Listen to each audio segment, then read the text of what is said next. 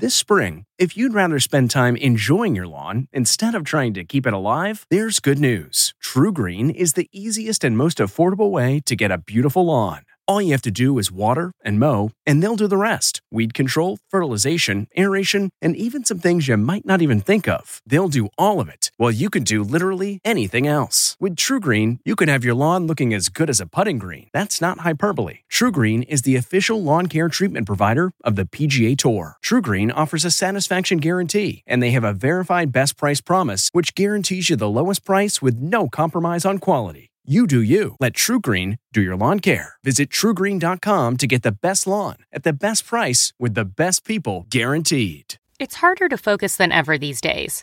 Thankfully, C4 has reinvented the energy drink game with C4 Smart Energy, the only energy drink clinically proven to provide enhanced mental focus, containing 200 milligrams of natural caffeine, a blend of vitamins, and zero sugar. It was formulated to support your well-being and help you feel your best, all while enhancing mental focus. From your brain to your body, C4 Smart Energy does it all and tastes amazing.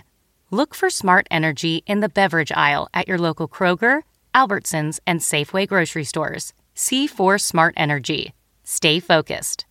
It's 3 o'clock somewhere. Time for a My Mochi ice cream snack. My Mochi ice cream is cool, creamy scoops of premium ice cream wrapped in sweet, pillowy dough. And get this, all of My Mochi's fabulous flavors like strawberry, mango, double chocolate, and cookies and cream are only around 80 calories per piece. Talk about a guilt-free, indulgent experience. Each box of My Mochi ice cream has 6 perfectly portioned, gluten-free mochis that are great for grab and go. So feel good while curbing your afternoon cravings or the midnight munchies. Yeah, you know who you are with the joyfully chill sensation of My Mochi ice cream. Find My Mochi ice cream at Target or visit MyMochi.com to locate a grocery store near you.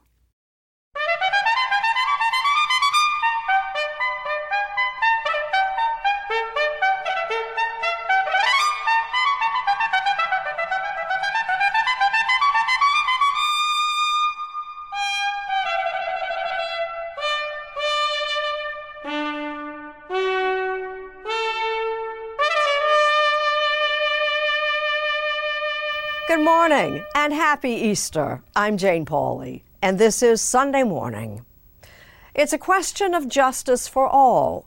Some 3,000 people have been exonerated of wrongful conviction since 1989, the year a national registry began keeping count. It's estimated hundreds, maybe thousands more innocent people remain behind bars, victims of mistaken eyewitnesses, inaccurate forensic science, and racial bias, among other reasons. Erin Moriarty examines new efforts to right these wrongs. This is a picture of me. In 1987, a faulty medical opinion sent Joyce Watkins and her boyfriend to prison for life. Joyce never gave up hope that their names would one day be cleared. I just had it in me. It was instilled in me just to never give up. Coming up on Sunday Morning, a story of redemption, how an unlikely partnership is giving back lives to the wrongfully convicted. On this Easter Sunday morning, bells are ringing for our Seth Doane.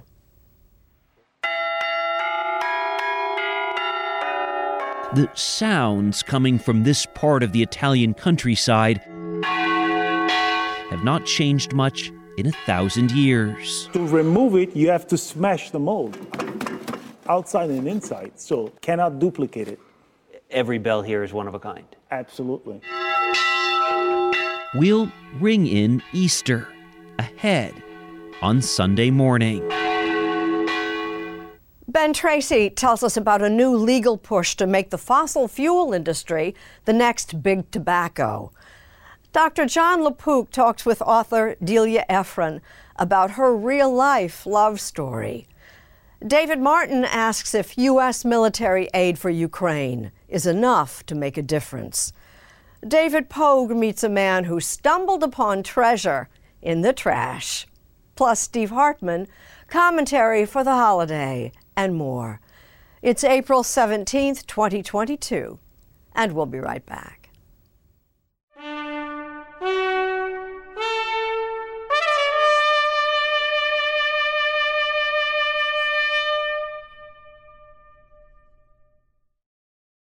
You're innocent until proven guilty. But as Erin Moriarty explains, if you've been wrongfully convicted, reversing a guilty verdict can be all but impossible. I'm just not a person to give up. I knew there was somebody out there somewhere would help me. This is a picture of me. In 1988, Joyce Watkins and her boyfriend Charlie Dunn were wrongfully convicted of a terrible crime, the murder of Joyce's 4-year-old great-niece, Brandy. It took everything away from us. It took us from our families, him from his kids, took us from everything we worked for. Charlie Dunn died in prison. But last December, in a Nashville, Tennessee courtroom, 74-year-old Joyce Watkins finally heard the words she had prayed for from the Davidson County District Attorney General, Glenn Funk. I want to say to both Ms. Watkins and to the family of Charlie Dunn that I believe they were actually innocent. I had been trying to get this done for a long time. How long?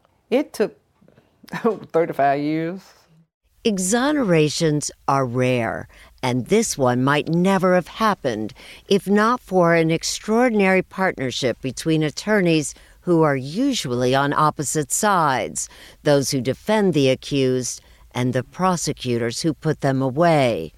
Our job is not just to seek convictions. Our job is to seek to do justice. District Attorney General Glenn Funk says he is part of a growing number of prosecutors who believe they have to do more to uncover wrongful convictions and to prevent future ones. The goals have to be not only righting any past wrong, then it's also how did we get it wrong?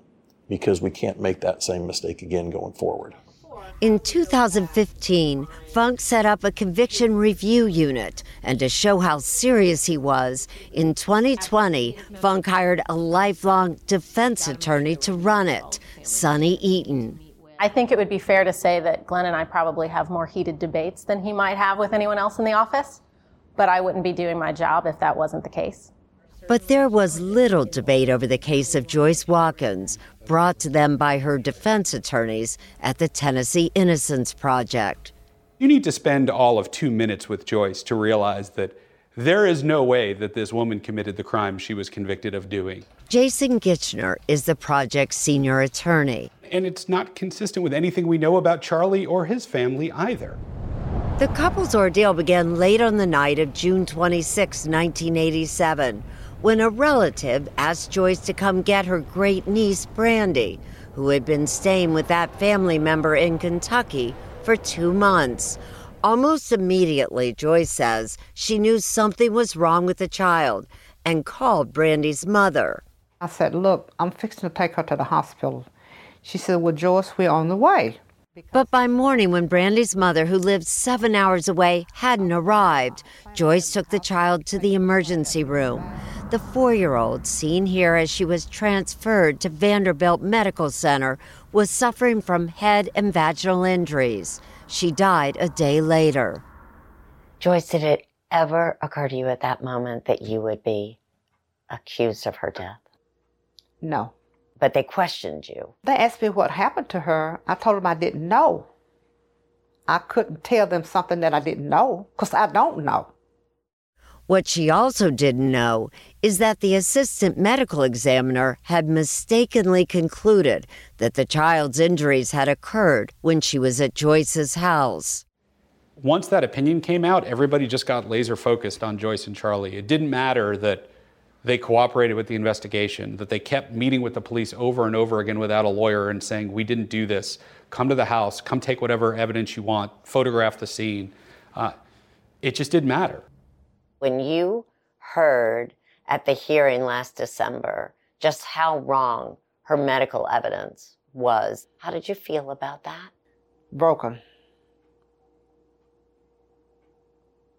Broken, real hard broken. Joyce Watkins believed the appellate courts would make it right, but the truth is, without compelling new evidence, it's difficult to get an appeal, let alone win one. Their appeals were all denied. Well, that's hurt from the heart, because my daddy was doing time, hard time, or something he didn't do. Nathaniel Dunn is Charlie's oldest son. Did you visit him while he was in prison? Yes, ma'am. It hurt going to see him, and it hurt when I left, because I had to leave him there and he couldn't come home with me. It hurt all over. Charlie Dunn died of cancer in 2015. Later that year, Joyce Watkins was granted parole and released after 27 years in prison. What was your mission at that point? To prove our innocence. Joyce, determined to clear Charlie's name as well, was unable to do it on her own and turned to the Tennessee Innocence Project. It's a really tough road to prove that you are actually innocent through our current appeals process. Jessica Van Dyke is the director.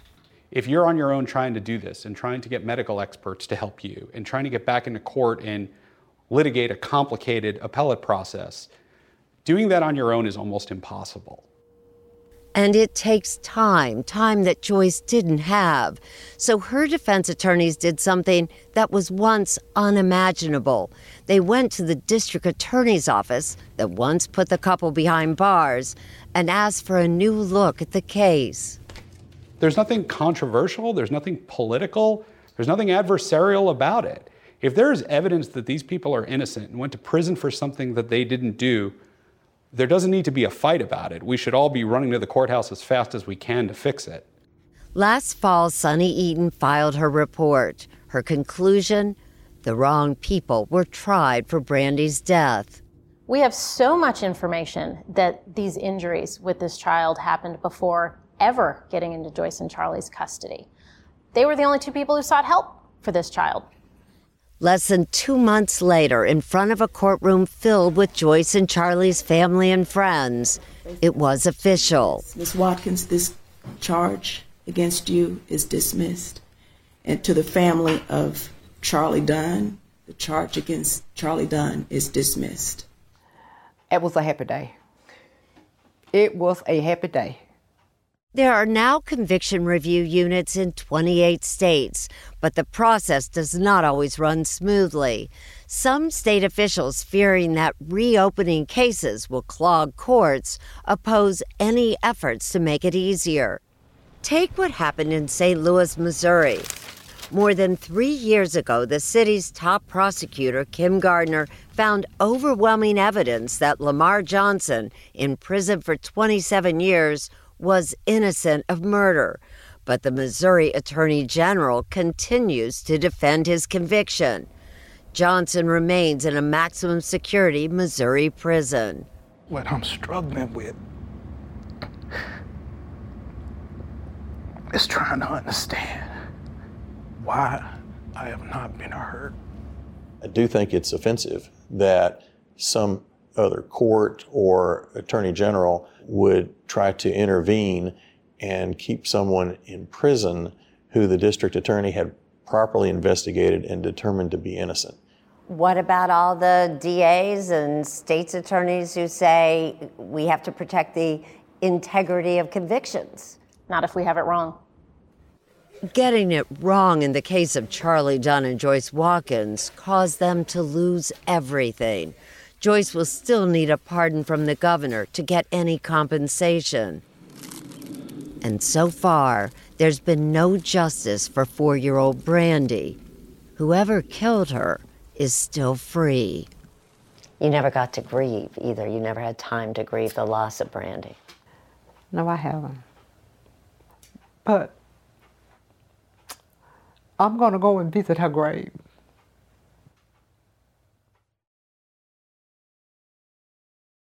Church bells are ringing the world over this morning, especially in the Italian town of Agnone. Seth Doan has sent us a postcard.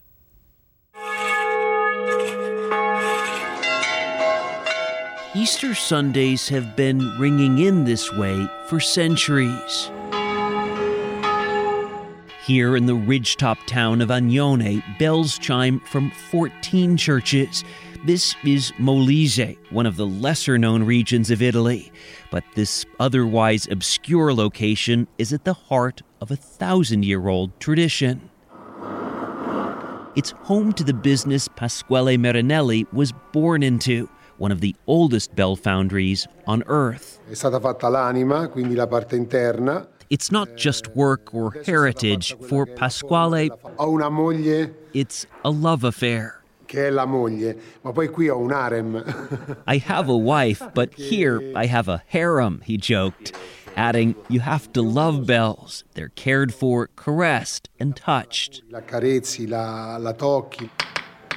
Bricks make up the base, then layers of organic cement form the bell's shape, which is ultimately cast in bronze.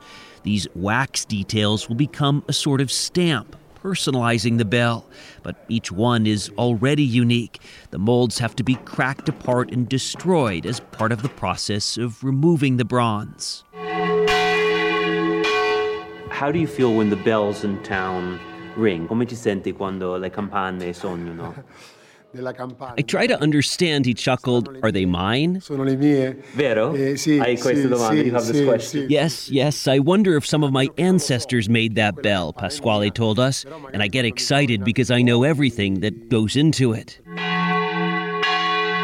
We asked him to take us up one of those towers to hear this bell made by his great-grandfather. Pasquale couldn't help but chime in, playing another one made by his father and uncle. Everything is handed down, Pasquale's older brother Armando Marinelli told us. For how many generations? Da quanti generazioni? Sono 26. I'm 26th, he said. My son is 27th.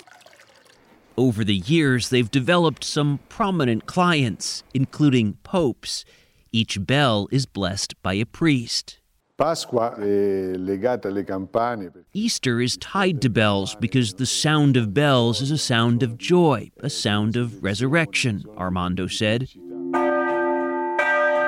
Basically, the bells communicated events. Important moments have been marked with bells for centuries, guide Massimo Criscio explained. First Holy Communion, someone got married, someone died. The died is a very low tone, and they have big intervals, so it goes dong, dong. And of course, they tell time.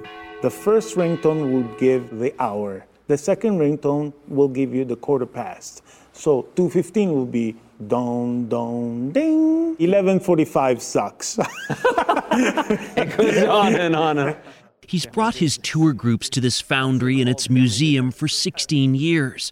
For Americans familiar with the Liberty Bell, he's sure to note the damaged ones. This cannot be fixed. Once a bell is cracked, it can never ring properly again, but has to be melted down and refashioned. This bell was hit by lightning. They showed us the most dynamic step, in which they heat up the bronze, a mixture of copper and tin, and then pour it into bell-shaped molds buried in dirt. There was excitement in the air, even for this little demonstration. Now we're calmer, Armando added, and hope to hear these bells ring at Easter, the joy, the hallelujah. Finally, the most emotional moment, what they call the rottura, or breaking. For as many years as they've done this, still hot. The work itself, it seems, never gets old. Bello, complimenti. Grazie.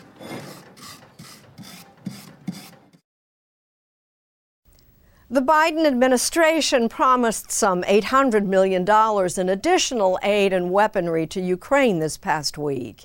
But will it get there in time? And will it be enough? David Martin takes a closer look. From Javelin anti-tank missiles to body armor, the U.S. military has shipped some 10 million pounds of weapons and equipment bound for Ukraine.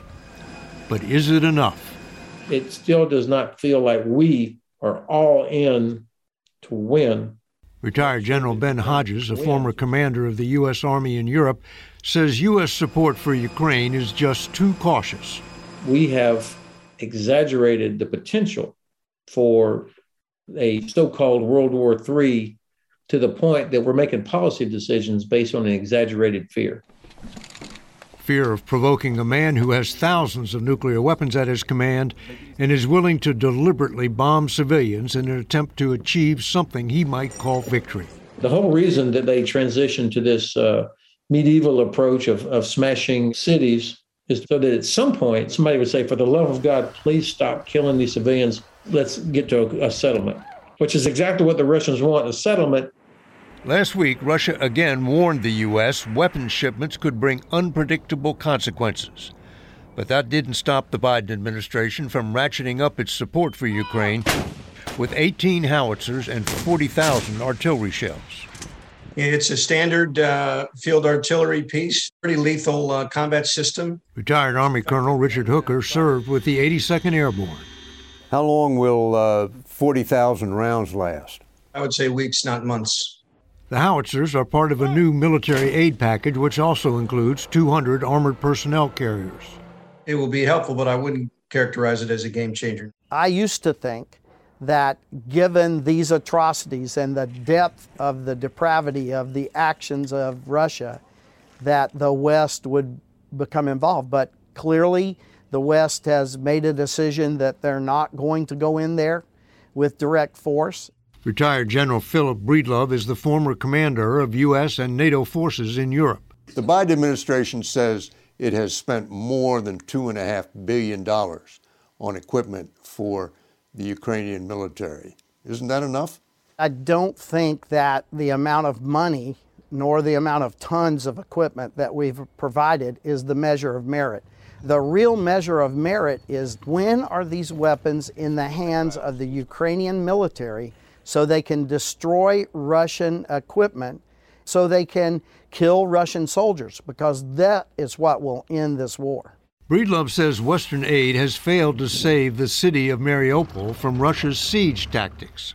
Forces in Mariupol are surrendering because they didn't have enough food and bullets, very basic things. We need to make sure that those things are delivered to the front where the fighting is going on. How does the U.S. do that? Well, I think that we've done it in the past, haven't we? Remember the Berlin airlift? That was in 1948 when Joseph Stalin threw up a land blockade around the city of Berlin, and the U.S. called his bluff with a massive airlift. I don't think that should be off the table for consideration here. If U.S. supply flights fly into Ukrainian airspace, aren't they liable to be attacked by Russian aircraft? Surely they are. We took the same risks in the Berlin airlift, didn't we? And is this just a question of calling Putin's bluff? I believe we're accumulating risk right now by doing nothing. I do not believe there is a no-risk way out of this conflict. We need for the Ukrainians to win this fight.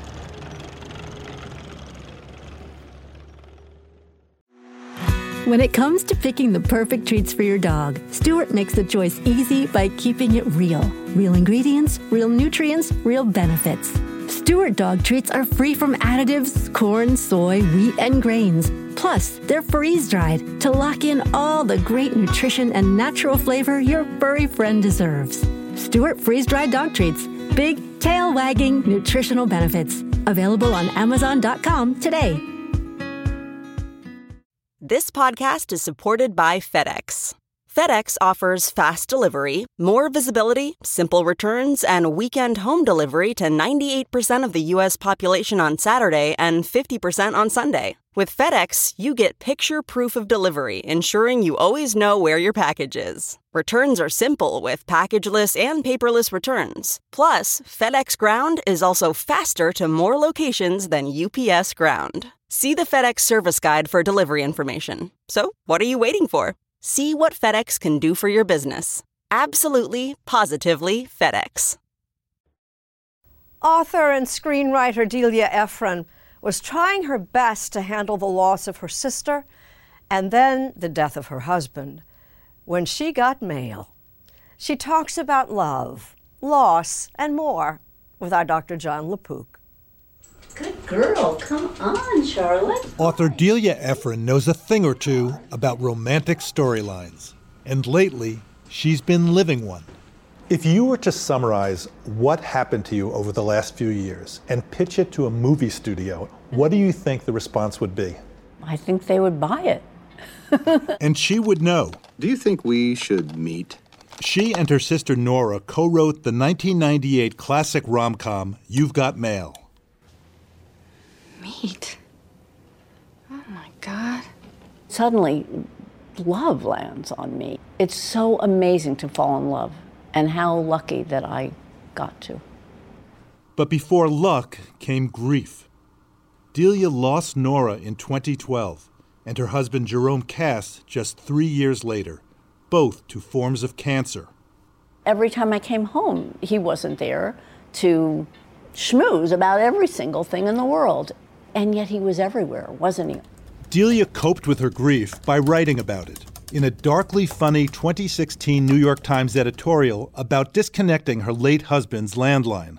I absolutely hate Verizon. I spent 4 hours on the phone with them on a recent Saturday morning.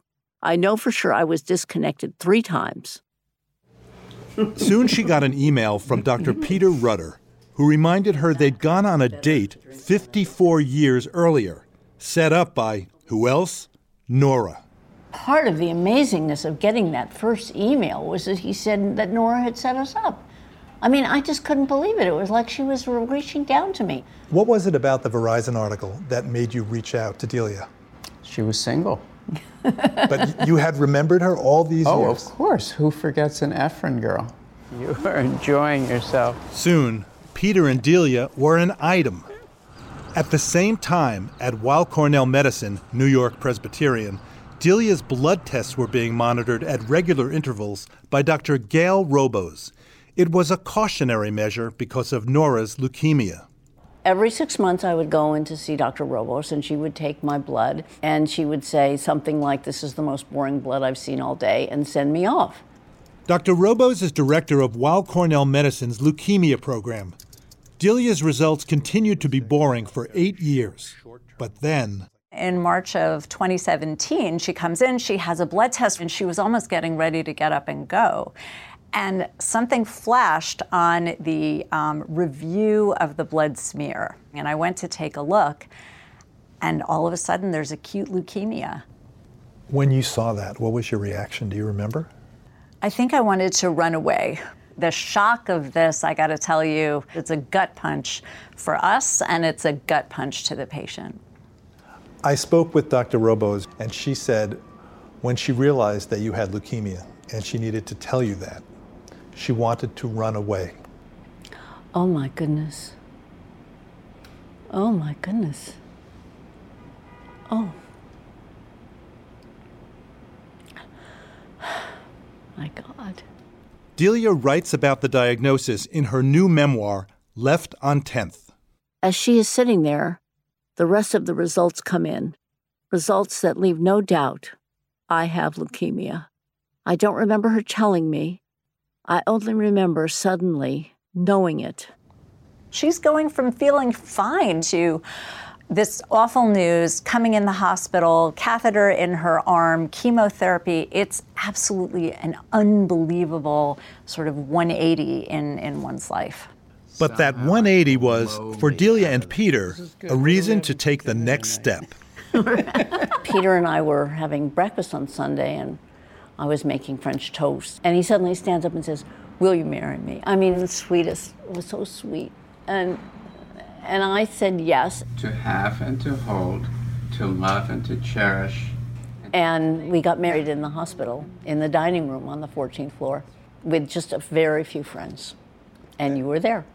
Yes, I was there. As Delia's longtime friend, capturing the whole thing on video. There I had the hospital band on my wrist and the flowers in my other hand. And the wedding band on the other. And the wedding band, yeah, exactly. There was just such a kind of amazing disconnect. And yet at the same time, it was just very loving. With her new husband by her side, Delia tackled chemotherapy and then a stem cell transplant. You go to see your transplant doctor, and what does he say to you? He says, basically, I have a 20% chance of survival. And I said, but we just fell in love. I don't know why I said that, because obviously it was absolutely irrelevant, right? But I guess in my head, I wanted him to know this mattered. She says love is what kept her going. But the transplant took its toll, and she was having trouble breathing. So she said to Dr. Robos, please come and see me. And I said, I just want out. I can't take it anymore. And She was calling in people and asking for that end-of-life conversation. So I was mentally scrambling for what would be a way to handle this. And she said, this is so brilliant. She said, give me 48 hours, and if I get somewhere, give me another 48. So she gave me hope and an end game in one sentence. I didn't want her to give up. I thought she'd be okay. 48 hours later, her breathing began to improve. Today, 4 years later, there is no evidence of leukemia on any test. And she is still very much in love. When something like this happens, where everything fits in some way that is just extraordinary, it just makes you wonder about life.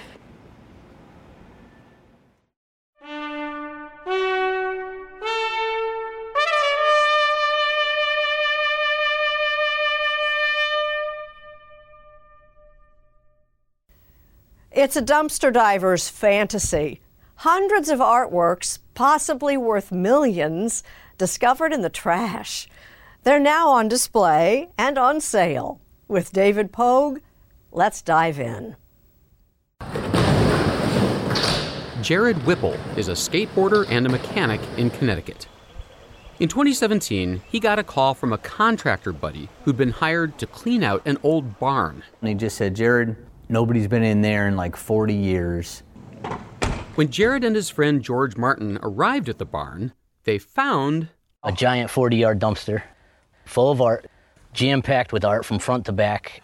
Every piece you see is individually thick plastic with dust and dirt. But as they unwrapped the paintings, something clicked. And I'm just like, man, this stuff, who is this guy? Were there signatures on There's signatures on every one. F. Hines. So we're Googling, and nothing's coming up. Nothing. Finally, a lucky break. It's a small painting from 1961, and it said Francis Matson Hines. So now we have a whole name. Yeah. All right, here we go. Mr. Google. Mr. Google, where are we at? Mr. Google revealed that in 1980, artist Francis Hines had wrapped New York's Washington Square Arch in fabric. At that point, it's like, this guy's famous. Why is it in the dumpster? Can't figure it out. Jared became consumed by the mystery of Francis Hines. I was obsessed with the research every day, whether I'm at work, whether I'm home. The first breakthrough was an old book he found on eBay. And it was a treasure trove. It was a biography. It was his family. It was his friends. It turned out that Hines was born in 1920, grew up in Cleveland, served in World War II, and became an illustrator for department store ads. Francis Hines had his 15 minutes of fame in 1980 when he wrapped the Washington Square Arch. Peter Hastings Falk is an art historian and publisher. He did JFK Terminal. He was in the Port Authority bus station. He stands distinctly as the only artist to ever wrap a building in New York. Almost every piece of Hines' artwork involves tension. And all of the energy occurs within that tension. But then Francis Hines disappeared. Francis really retired to his studio. Essentially, he cared about one thing: creating every day. I just love the process of making art. So he would create all this art in New York and then truck it to the barn, because that was his storage facility, and just keep filling it and filling it and filling it and just forgetting about it. Hines died in 2016 at age 96. But Jared was determined to resurrect his reputation. He began calling New York art galleries. I got so many doors shut in my face. Is this a snob thing? I don't know. Maybe I got a wrong etiquette. I'm a little old school, and I'm blue collar. Finally, he met Peter Hastings Falk, who agreed to help. I was really impressed. I mean, I was blown away by the originality that I saw. Is there value to these paintings? Yes, it's well into the millions of dollars once all is said and done. In May, the Hollis Taggart Gallery will exhibit the dumpster treasures in Southport, Connecticut. They're likely to sell for over $20,000 apiece. And by agreement with the Hines family, most of the art belongs to Jared Whipple. Do you feel like the art world is finally taking you seriously? The art world right now is taking me more seriously than I ever imagined in my life. I'm a undereducated skateboarding mechanic, you know? I can't even wrap my head around it. It's happening fast now. Maybe Francis could wrap my head around it. But I can't wrap my head around it. It's a new tactic in the increasingly urgent battle against climate change. Here's Ben Tracy. If climate change were a disaster film, it would likely be accused of being too over the top. Wildfires reducing entire towns to ashes, hurricanes swamping cities, droughts draining lakes and withering fields, and raging oceans redrawing the very maps of our coasts. And now many cities and states are asking, who's going to pay for all of this? This is real. We're on the front line of climate change right here in Charleston. John Tecklenburg is the mayor of Charleston, South Carolina. The city's been battered by an endless parade of floods due to sea level rise. Some desperate homeowners have resorted to raising their homes by several feet. In the next 50 years, we'll see another 2 to 3 feet of sea level rise. The water is our greatest asset. It's also become our biggest challenge. So the city is raising large parts of its existing seawall. And the Army Corps of Engineers says Charleston should build another 8 miles of wall. The city expects an estimated $3 billion in climate change-related costs. Can you raise taxes high enough to cover these costs? It's like any big project. You got to look under every rock. Underneath one of those rocks are the fossil fuel companies, whose carbon emissions from oil, coal, and gas, study after study has shown, are major contributors to climate change. Charleston is one of more than 24 cities, counties, and states that are suing these companies, including ExxonMobil, Shell, Chevron, BP, and ConocoPhillips. I feel if you contributed to the problem, that you should contribute to the solution. So, in some ways, it is a bit of a money grab. Well, to the extent that they participated in what created this need, it's a money grab because there's some responsibility for what happened. The suits are modeled after the big tobacco cases of the 1990s. This innocent-looking product kills. And accuse the companies and industry groups of making false and misleading claims about climate change. I'm suing ExxonMobil because they lied to us. No court's going to have a hard time understanding that. William Tong is Attorney General of Connecticut. He's suing ExxonMobil under the state's consumer protection laws. He says internal company research done by Exxon and Mobil, which used to be separate companies, shows they were aware of the dangers of climate change since at least the 1980s. There's a study from, I think, 1982 in which they produce a chart that shows as the levels of carbon dioxide rise, the temperature of our atmosphere will rise. And that chart is almost exactly right. And the suit also cites this 1988 internal draft memo from an Exxon spokesperson, advising the company emphasize the uncertainty of climate science. This is a strategy document from ExxonMobil that basically says, let's lie. Let's say the science is not clear. Let's downplay the fact of climate change. Tong points to ads that look like editorials from ExxonMobil, as well as executives' own words.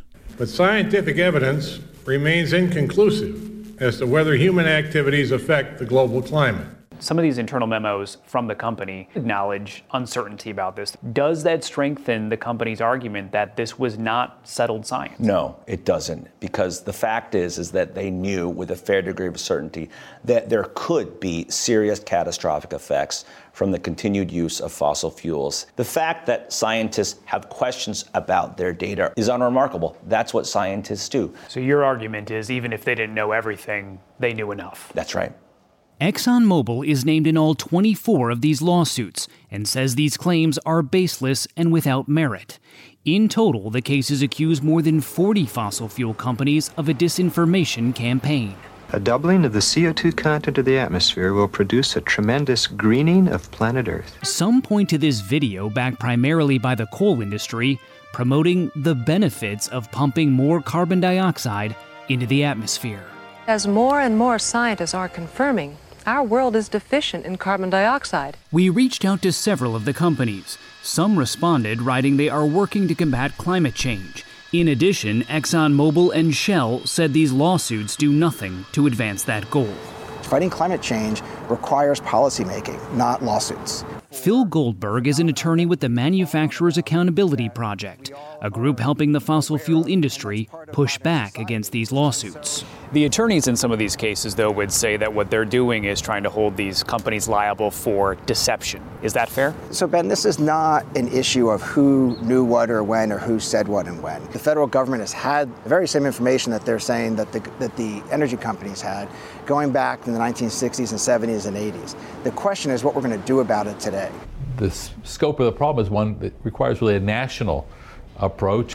Richard Lazarus teaches environmental law at Harvard. Cities and counties and states are being the ones left with the problem when the federal government doesn't step up to the plate. He says even if the cities and states prove the fossil fuel companies deceive the public about climate change, it doesn't necessarily mean they'll win. They've done a really good job of showing that the oil and gas industry, I think, engaged in fraudulent activity. The challenge will be causation, to prove that their fraudulent behavior is what prevented the United States from passing the laws we needed to reduce those greenhouse gas emissions. So far, the industry has filed a series of motions slowing down the cases. Charleston, South Carolina is bracing for a long and uncertain legal battle. So if you're not successful with this lawsuit, what does that mean for what you're trying to do here? We're going to find a way to fund the improvements that we need. But I bet you've heard the phrase, hope is not a strategy. Hope springs eternal, right? But in the meantime, the water keeps rising.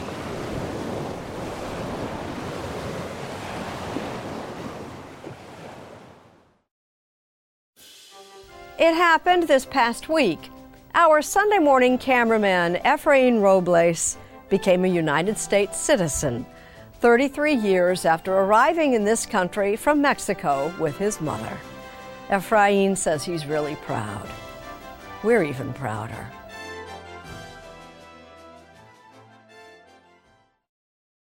On this weekend of Easter and Passover, we have thoughts on war and peace and more.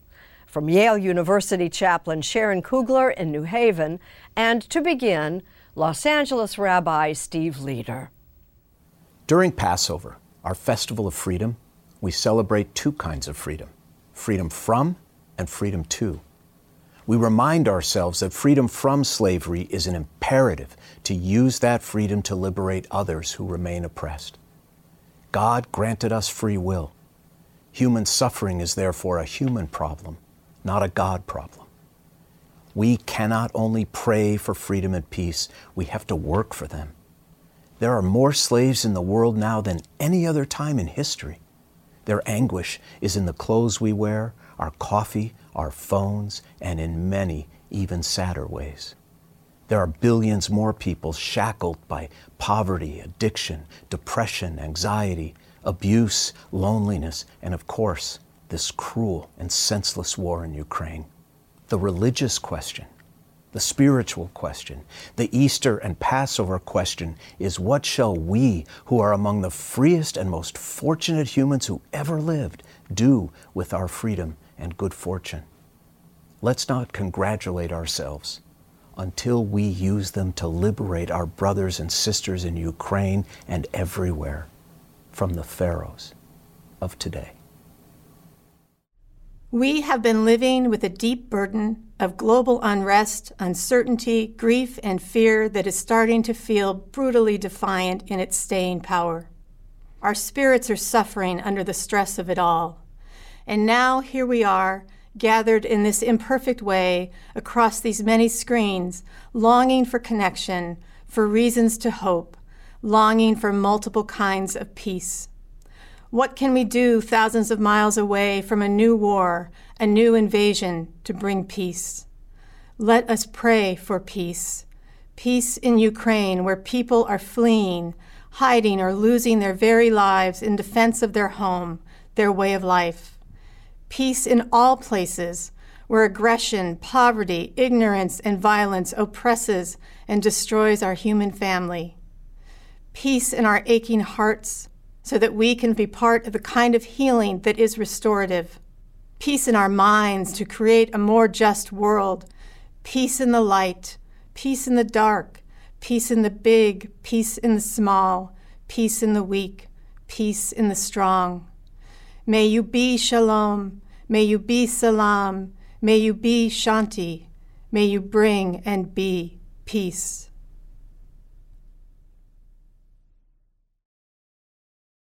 Appearances are deceptive, and this morning Steve Hartman has proof. 46-year-old Vaughn Smith of Gaithersburg, Maryland, was reluctant to even do this story. It's not something that's like, oh yeah, I'm the best. That's not what it's about. In fact, most people didn't even know you had this skill. Correct. You were just the guy cleaning the carpets. I was just the guy cleaning the carpets, yeah. Although a carpet cleaner by trade, Vaughn's real gift is for words. He is what linguists call a hyperpolyglot, defined as a person who can speak at least 11 languages. As someone who took 4 years of French in high school and only remembers un poquito, the idea that anyone could speak 11 languages is unfathomable. But Vaughn doesn't just know 11. As the Washington Post recently verified, he is fluent in or has a basic grasp of all these languages. Spanish, Italian, Portuguese. This may take a while. I speak some Hungarian, I speak Finnish pretty well, I speak some Estonian. He also knows Welsh, Norwegian, Japanese, Hebrew, and even American Sign Language. That I had. Vaughn studies mostly with apps and books, uploading new words and phrases with almost fiber optic speed. So far, he has learned about 40 languages. Do people immediately like you more when you speak their language? Most of the time, yes. Is that part of the draw for you? Yes. Although never diagnosed, Vaughn suspects, and his mother Sandra agrees, that he is probably autistic. Oh yes, that was the problem. He had lack of participation, lack of communication. Not able to express my feelings properly or misinterpreting other people's feelings or intentions. But over the years, Vaughn has learned that when you make the effort to speak to someone in their native tongue, people are so grateful, friendships often follow. It's about being able to connect with people. It's so good. And you don't need to know any languages to understand the importance of that.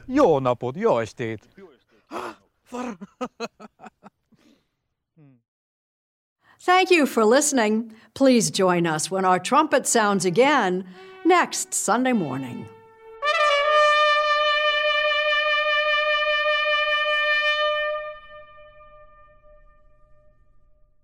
If you like CBS Sunday Morning with Jane Pauley, you can listen early and ad-free right now by joining Wondery Plus in the Wondery app or on Apple Podcasts.